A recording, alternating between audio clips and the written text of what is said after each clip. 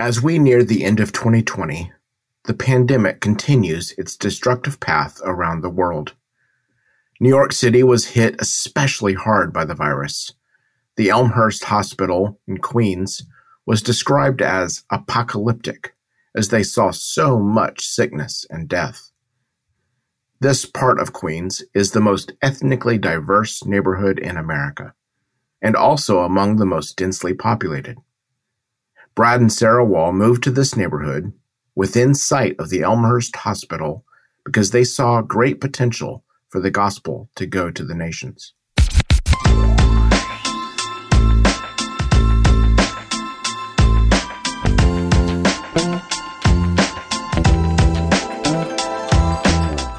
I'm Michael Crane, and this is Mission City, a podcast about the urban revolution and how the church can serve the city. I'm a researcher and writer on the intersection of cities and the Christian faith.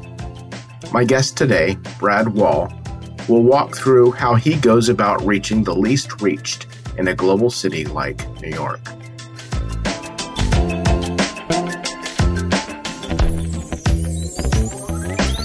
Hi, everybody. We're excited to have Brad Wall as our guest this week. Brad and his wife Sarah helped co-found Global Gates 8 years ago with a vision of reaching the nations through global gateway cities. Since its inception, Global Gates has grown from 4 initial families to over 40 families, serving in 20 cities around the world. Brad now serves as Associate Director and the New York City South Asian Outreach Team Leader. Thanks, Brad, for being on. First of all, can you just tell us a little bit about yourself? Sure. Michael, thanks for having us. It's always great to be able to share and talk about cities and unreached peoples, and so I really appreciate the opportunity. We've been living in New York now for a little over 10 years. In New York City, prior to that, we were in Southeast Asia in a major metropolitan city of around 8 million, always with the desire to see the gospel take root among unreached peoples. Probably our personal passion is for people of the Islamic faith, Muslims, but now we're also doing a lot of work among Buddhists and Hindus and Sikhs as well. I grew up in a really small town in South Carolina. Never dreamed I would live in urban centers around the world. But God's plans were surprising, but also have been really great for us. And so we're just thrilled that we have the opportunity to live in a place like New York and try to be good news and share good news and build community with those who historically have been very far from the gospel. Thanks, Brad. Can you tell us just a little bit about how you met Jesus and maybe a little bit about your family as well?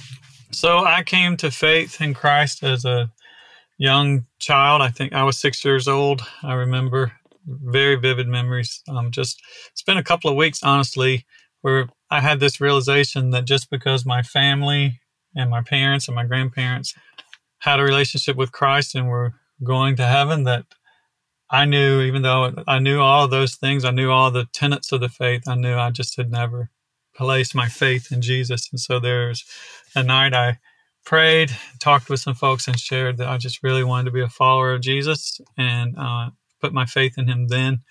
A few years later, kind of fell away from the Lord, but around my senior year in high school, there was a group of students that started just really having a really dynamic faith that was impacting our school.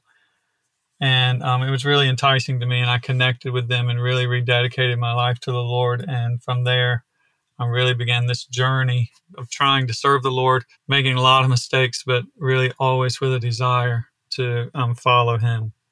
My family, Sarah and I, have 3 kids. We've been married about 20 years, and we've got a 16-year-old, a 15-year-old, and a 14-year-old right now because of the way the birthdays fall.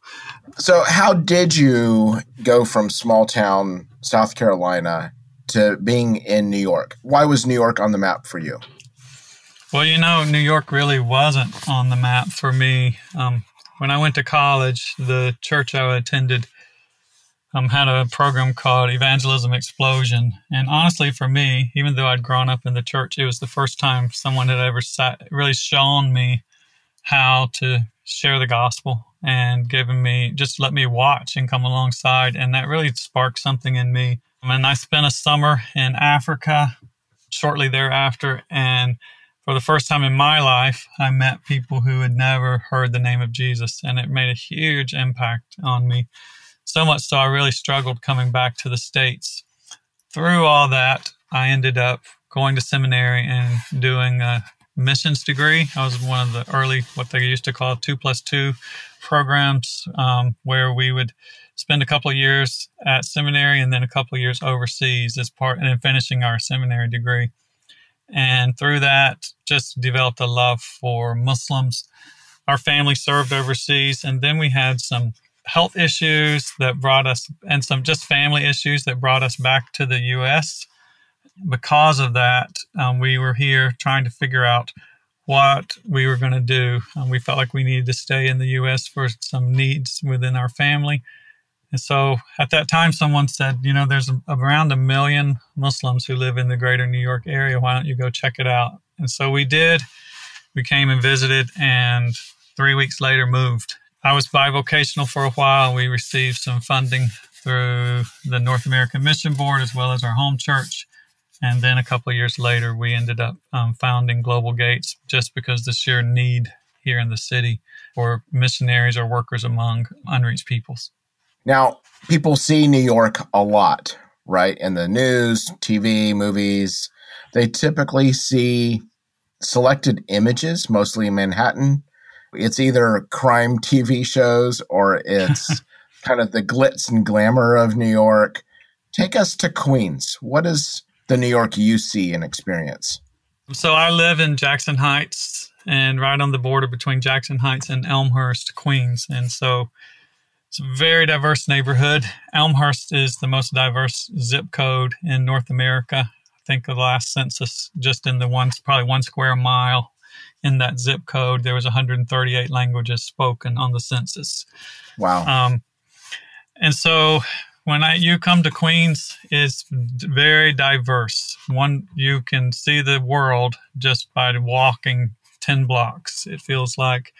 And really, it's people who have come to America, moved here to try to better their life and better the life of their children, who love America, but also love their own customs and their own people, and are trying to maintain some connection to their heritage. And so a lot of people just surviving and living, and just all of these people, this feels like the world was thrown into a very small space, and we're all learning to live together in that space. All of these different people, why do they end up in Queens rather than some of these other places? Why don't they go to Kansas or something where there is more open space? Eventually some of them do. But historically, New York has been a port of entry. So we have Ellis Island, and so many people have come into our country through Ellis Island. And really, a lot of people end up coming to New York because they know someone who's already here. They want to come join that family member, or they join that community. And, many people don't speak English when they first arrive. And in New York City, there are areas of the city where you can live your whole life without needing to learn English. But it's a great first step for people, and it feels a little more like home. So they can find food they want to buy. They can find restaurants that look familiar. They can find people who speak their language. They can find religious places of worship that fit their religion.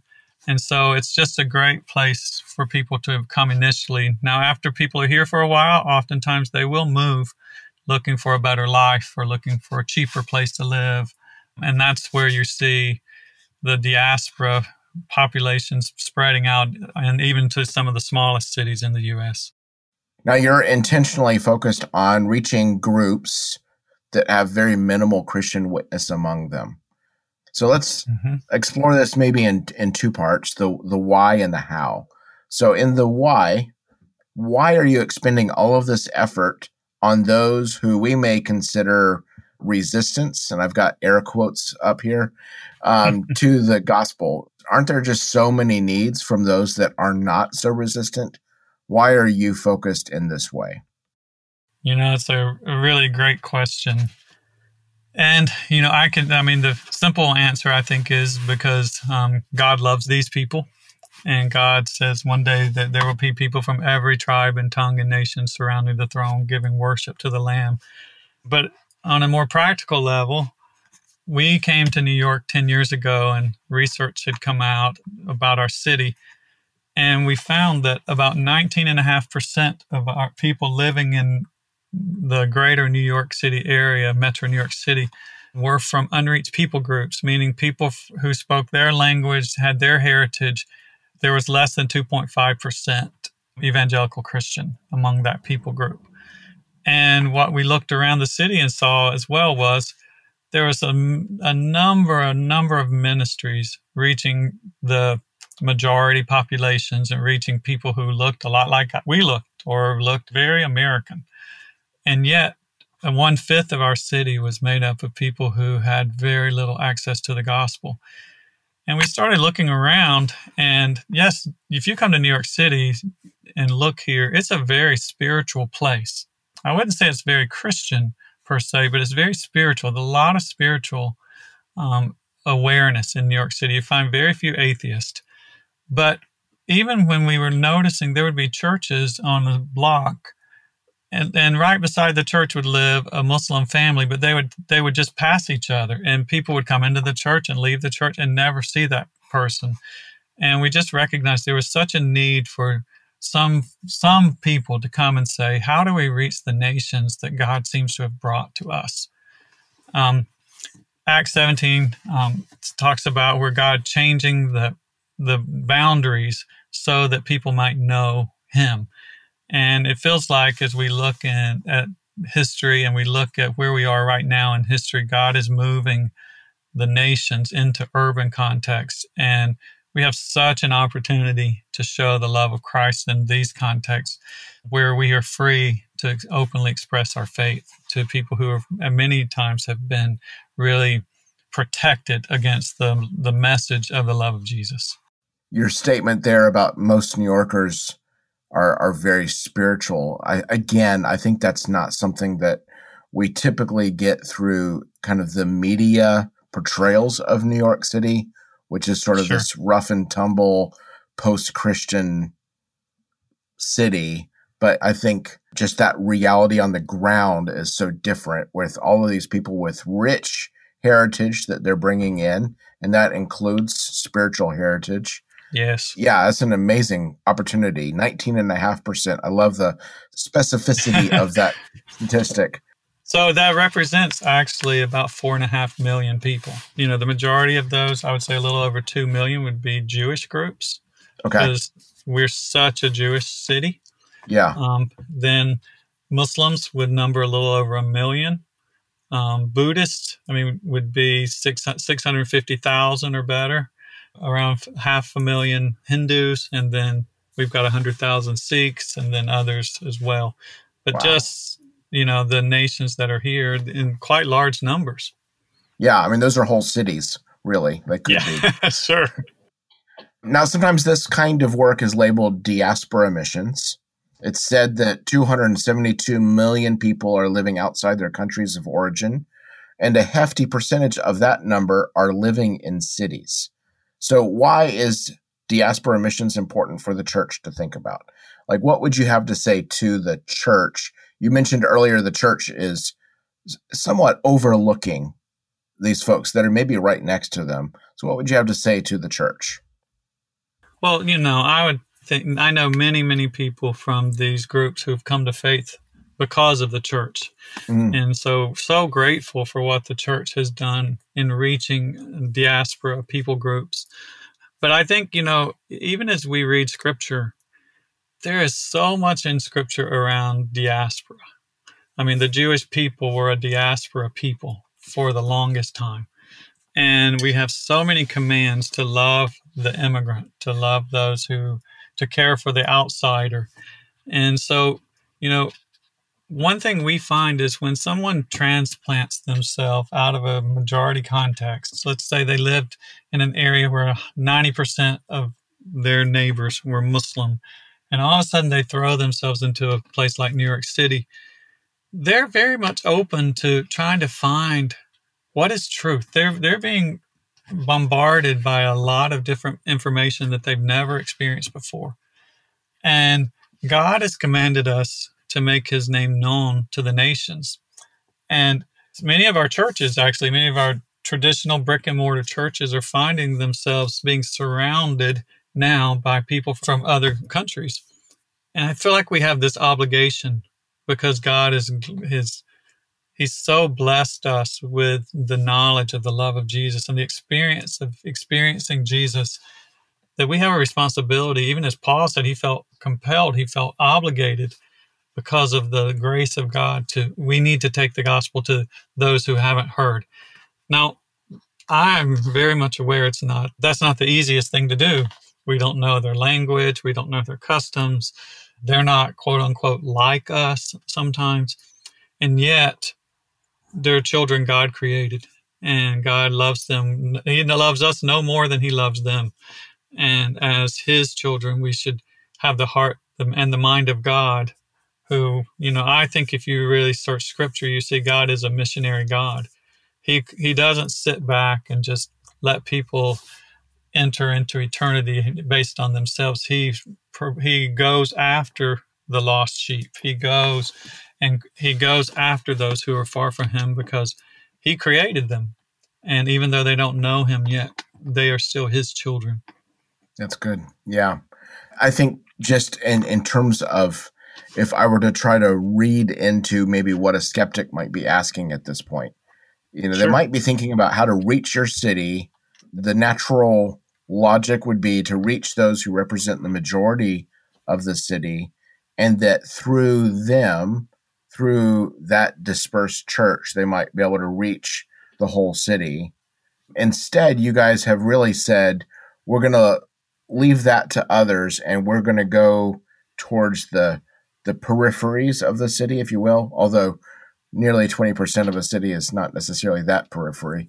But why have you chosen this track instead of maybe saying we could work through the existing church and see if they can do these outreaches? You've sort of said, we're going to tackle this straight on and then invite the church to join us. Is that a fair assessment? I would say it's both and. Okay. We have sister ministries that are doing exactly what you said, trying to reach the majority, and through the majority, it disperses out. And we bless them, and we work with them, and we offer trainings for them. We do a lot of trainings in traditional churches. We assist the local church. But also, we know the easiest place for the gospel to spread is within the similar cultural, ethno-linguistic group. We've seen that around the world. So to bring it into terms that maybe is simpler to understand or look at, the most effective person to reach a Fortune 500 businessman is probably another Fortune 500 businessman.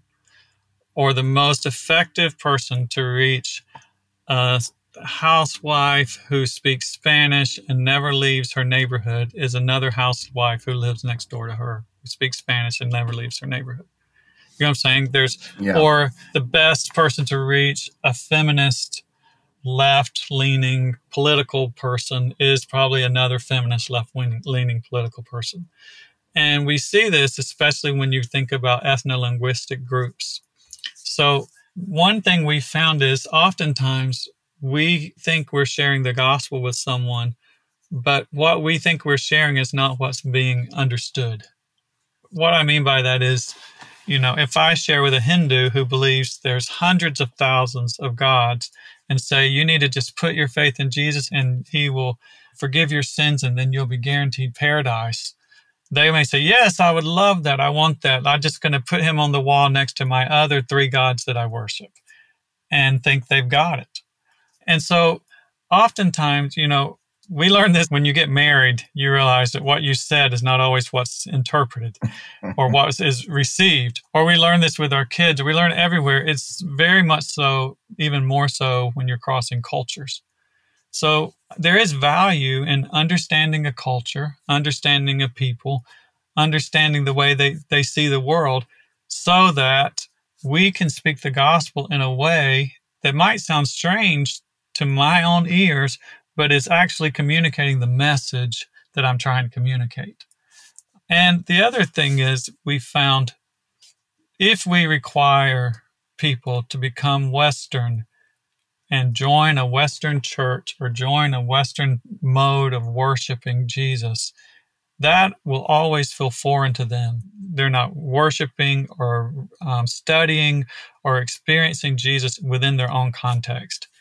And so, truthfully, we're going straight to those people sometimes because there's no one else doing it.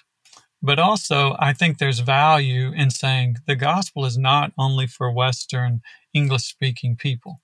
The gospel is for you. And truthfully, the most effective thing I can do as an outsider, is I find someone who's in that culture, who maybe is a former Hindu or a former Muslim who has come to faith in Christ. Maybe I led them to faith. Maybe they came another way. But then I become their chief cheerleader, equiper, empowerer, to empower them to say, God wants to use you to see all of your people come to know Christ. And how can I help you? And so, truthfully, there is a role for an outsider like me, but those who are going to make or break a whole group coming to faith are those who are within the culture, who God's got to give them a burden to take the gospel to their own people. And I think a lot of folks maybe don't realize quite to the extent that these communities, very specific cultural or linguistic communities in a place like New York, remain very intact.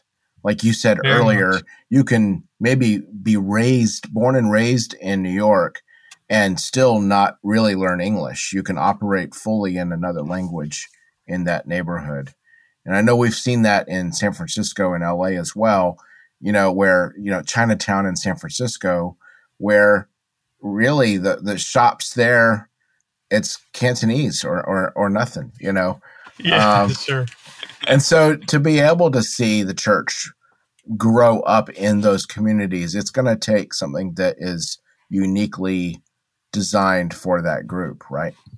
It really is. I mean, we don't want to add additional things to the gospel or requirements for people to be able to hear the gospel, that you must learn English, you must understand our culture so that you can hear the gospel. Jesus didn't do that. Now, let's shift gears a little bit to the how. Some estimate over 800 languages are spoken in New York City. You mentioned earlier Yes. just one census tract or one zip code as 138 languages.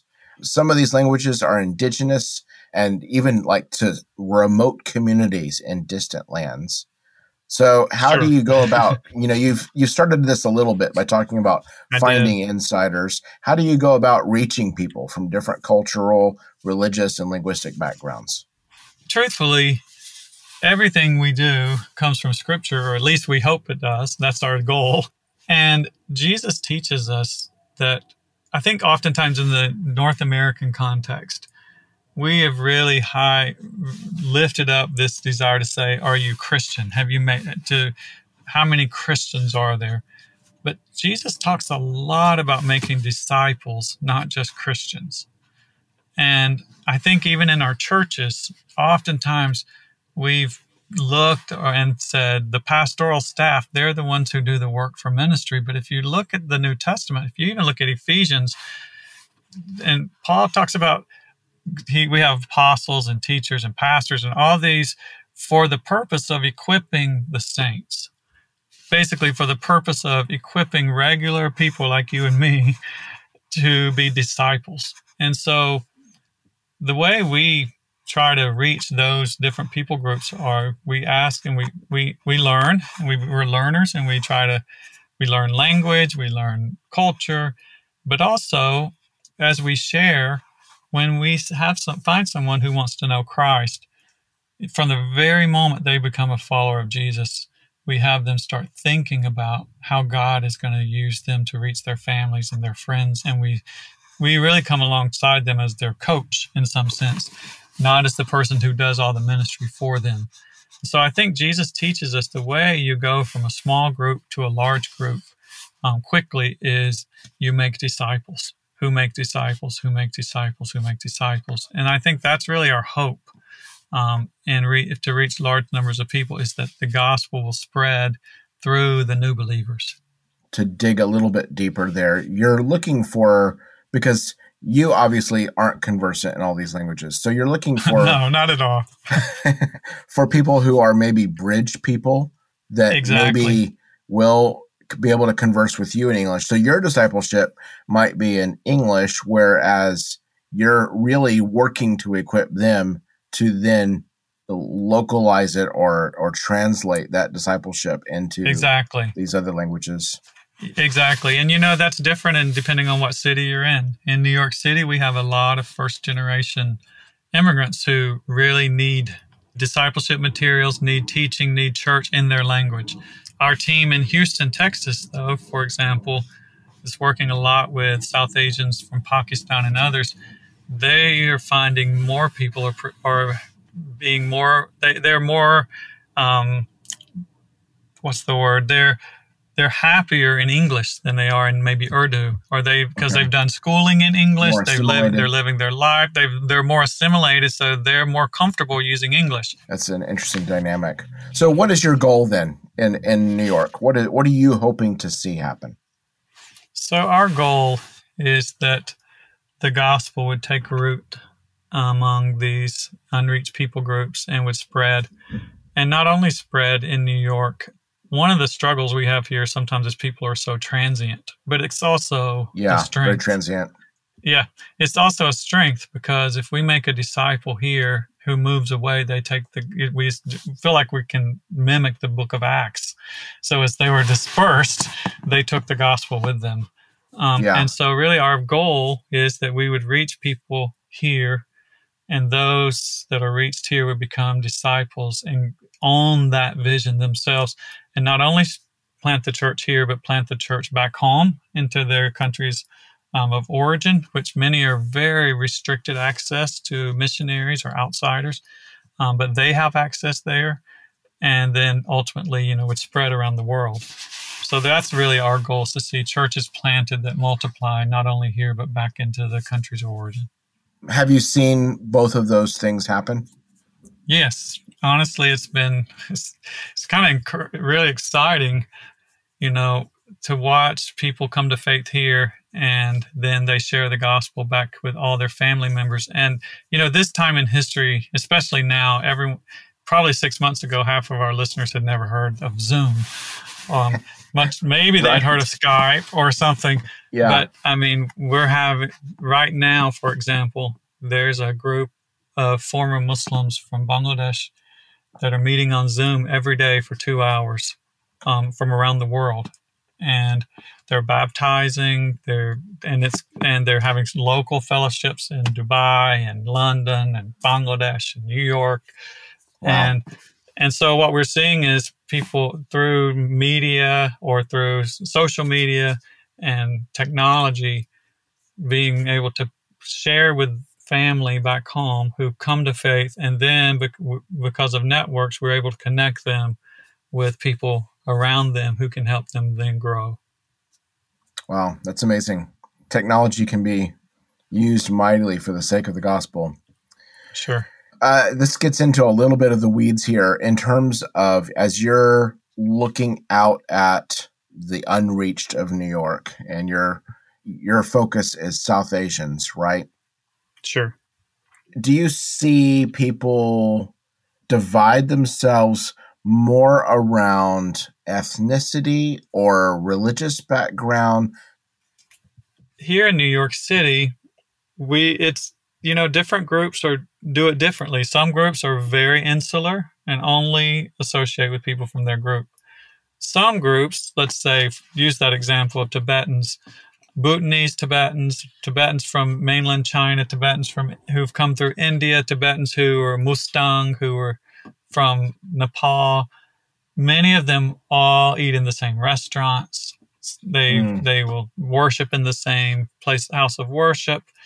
Because even if you were to think about Tibetans in China, you've got the main Tibetan groups, and then you have the tribal Tibetan groups that are all very different.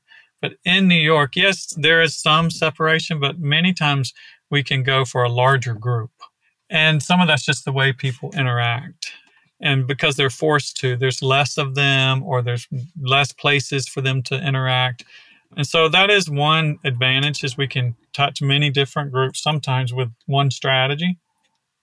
But I mean, it's difficult because we don't define those relationships. They define that relationship. Yeah, the community defines it. And really, sometimes we want to say they're more integrated than they are. And so a lot of that is just trying to learn from them. Yeah. And in some ways, the city compresses some of those distinctives. I think maybe when I hear that, though, one of the potential gaps, maybe is the best word, is that there are still some groups maybe you haven't identified that maybe they are from Bangladesh and they're not being connected to socially through the networks that you have, but they still are there. How would you go about identifying those gaps? Sure. I mean, a lot of times it's from within the community, asking people in the community. One way is that we just ask, but the other way is that by the people we meet. And so I met a man who was from Balochistan, from Pakistan, and I didn't know there was very many people from Balochistan here. So I start talking with him, and he says, yeah, we have a community, and tells me about the community, and we try to connect into that community, which is very different than, let's say, the Punjabi Pakistanis, right, who are the majorities living here. And a lot of times, so we'll look at restaurants, we'll look at houses of worship, we'll look at people we know within the community. And we also have really started doing a lot with social media. And that's helping us find a whole entirely other group of people than we normally had met with. Tell me a little bit more about that. Okay, so I'm running a pilot project right now, and I've brought in 5 different mission organizations who are reaching Bangladeshi speakers in New York City. We found that 95% of Bengalis use Facebook. The next closest use would be YouTube, is like 3% use YouTube daily, and then 2%. And so we've started doing outreach on social media because people within the community are so connected. And so it was maybe God's providence, but we got a lot of training from some folks who had been doing this in the Middle East and Northern Africa, how we would use social media to find people who are hungry for Christ and then bring them into discipling relationships face to face. We did training in January, and we kicked off in February with this pilot project, and then COVID hit, obviously, which drastically changed ministry. But we're able to, through social media, it's fairly cheap, and every day there's something on social media. We usually have a campaign that we pay. I think it's costing us maybe $500 a month is what we're spending on it. That's which is targeted probably more advertising, basically. Targeted advertising that would go only to Bengali speakers. Yeah. And that links them either to a web page or to private message us. Okay. And from that, then we're able to. So the great thing about that is most of our ads are hitting about 13 to 14% of our population are watching a minute or longer on a video. So we're able for, 17 cents per view of whatever it is, we can share the full gospel to someone, and then they have access to the Bible, they have access to talk to us. And what we've seen from that has been people start private messaging us with our Bengali teammates. They write back. Some have come to faith. We start doing discipleship through Zoom, which then becomes face-to-face meeting. We've had since March, I think, 6 baptisms that have come out of that. And all this when in the middle of COVID, which has been a really wonderful thing for us. And we really went and tried to learn about social media because we looked at our community. Everyone was connected on social media, but we weren't in the middle of that. And so we had to learn how to get into that. Having been in New York for the last 10 years, what's a way that you've seen God work, besides what you've already shared, perhaps something that you weren't expecting in terms of how God would work?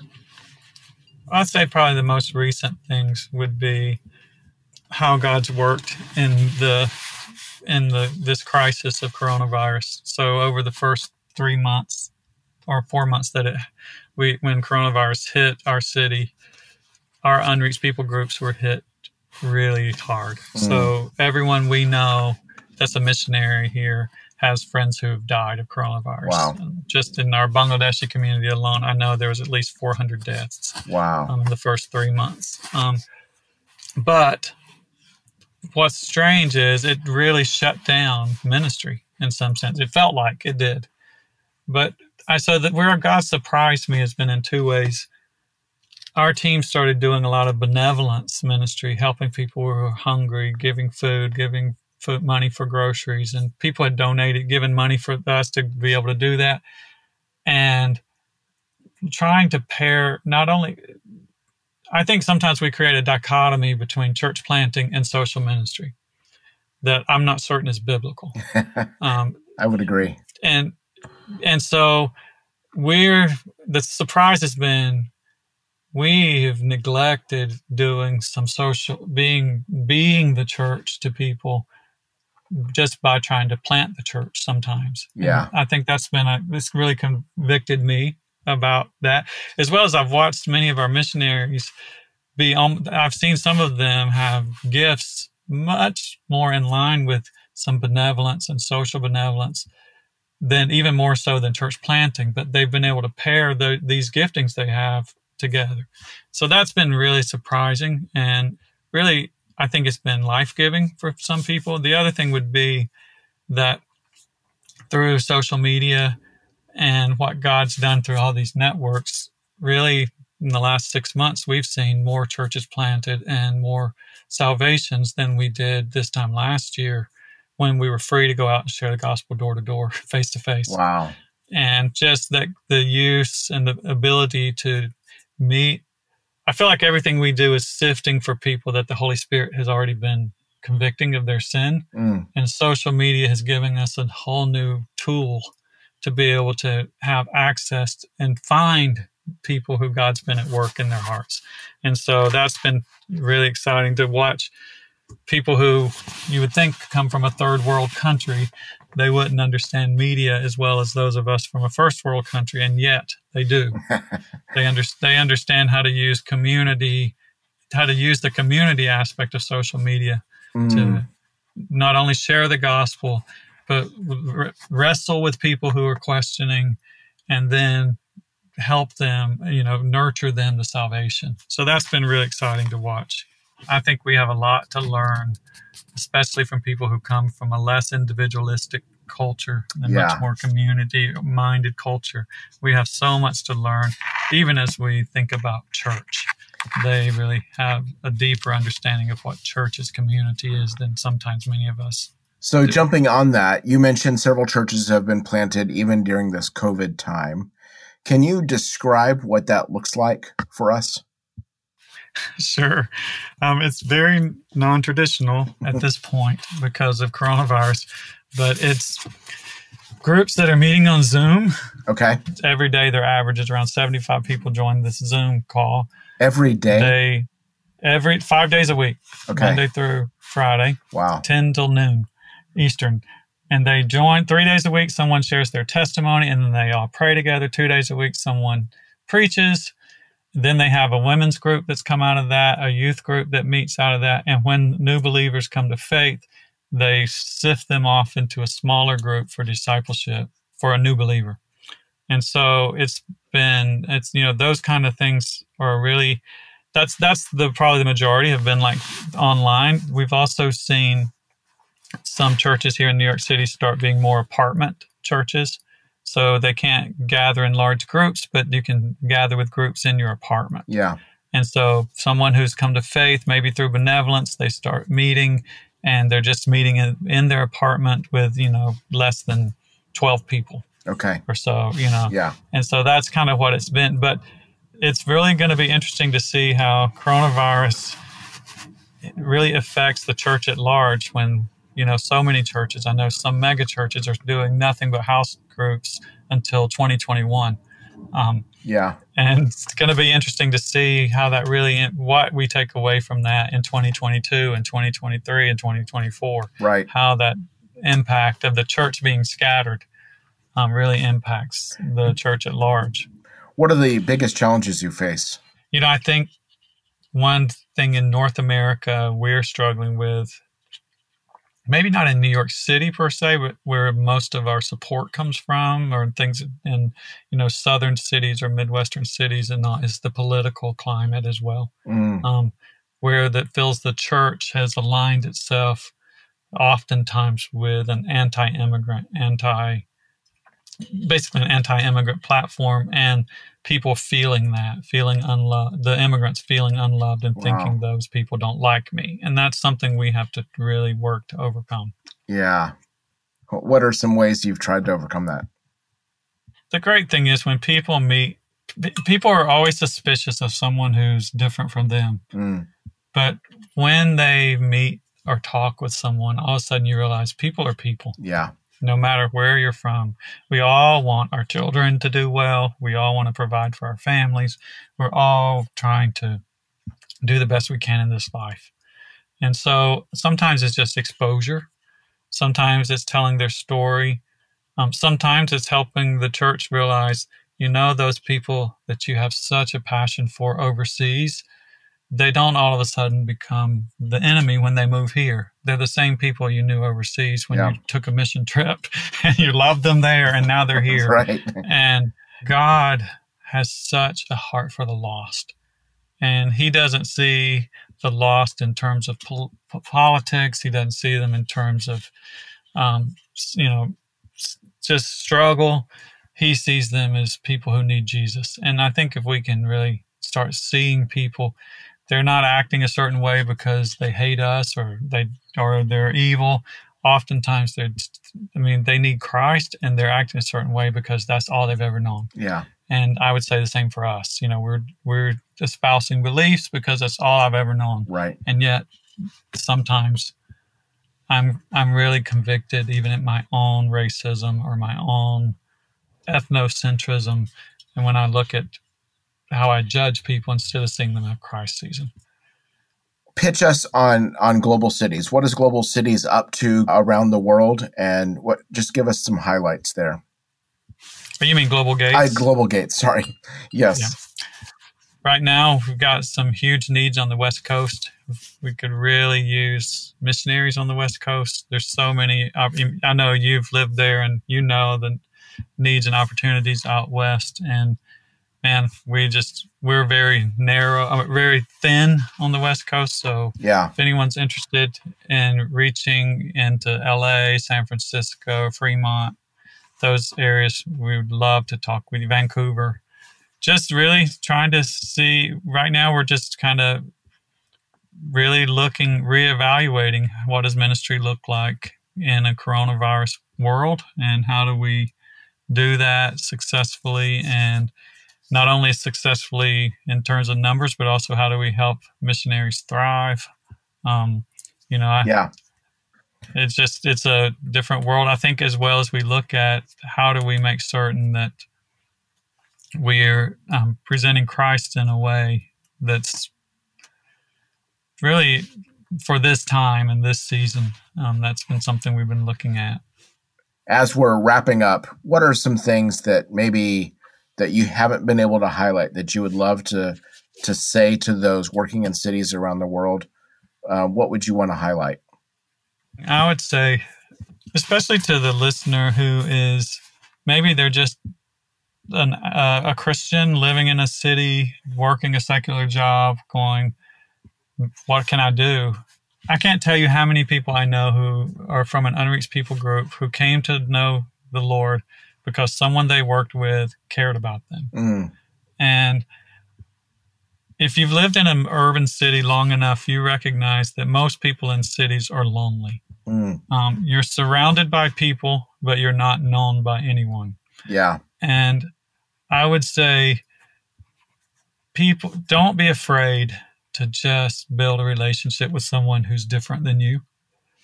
your doctor, your kid's friend from school, their parents. How can you build a relationship where you care about them, genuinely care about them, and they'll care about you? And in that relationship, I would encourage you, don't hide who you are in Christ. Yeah, that's a good word. Anything you would recommend or promote for our listeners? Sure. Again, kingdom.training, I think, is huge. I would really also encourage anyone who's listening, especially if you're in North America, there's a website called blesseveryhome.com. I think it's huge. You can go on there. If you register as an individual, they will start sending you the names of your 100 closest neighbors, 5 names a day for you to pray for. Okay. And you can start praying for your neighborhood. You can go in and tag when you've prayed for that person. And then you can tag if you've met them. You can tag, you can just start looking at a way for you to actually start spreading the love of Christ in your neighborhood. I love that website because I get to, I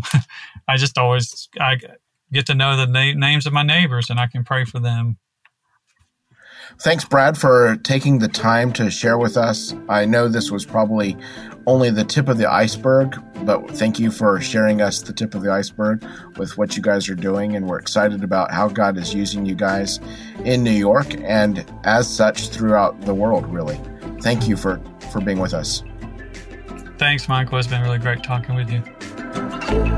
Thanks again to Brad Wall for taking the time to be our guest. This episode is our last one for the year. We'll be back again next year with a new season of episodes. Thank you for listening. If you would, take a moment to share the podcast with others and leave a review on whatever podcatcher you use to listen. Mission City is hosted by me, Michael Crane, and produced by Radius Global Cities Network and Scott Slusher. Today's episode was written by me and Scott Slusher. May God bless you during this season where we remember the coming of Christ into our broken and sinful world. Merry Christmas, and see you next year.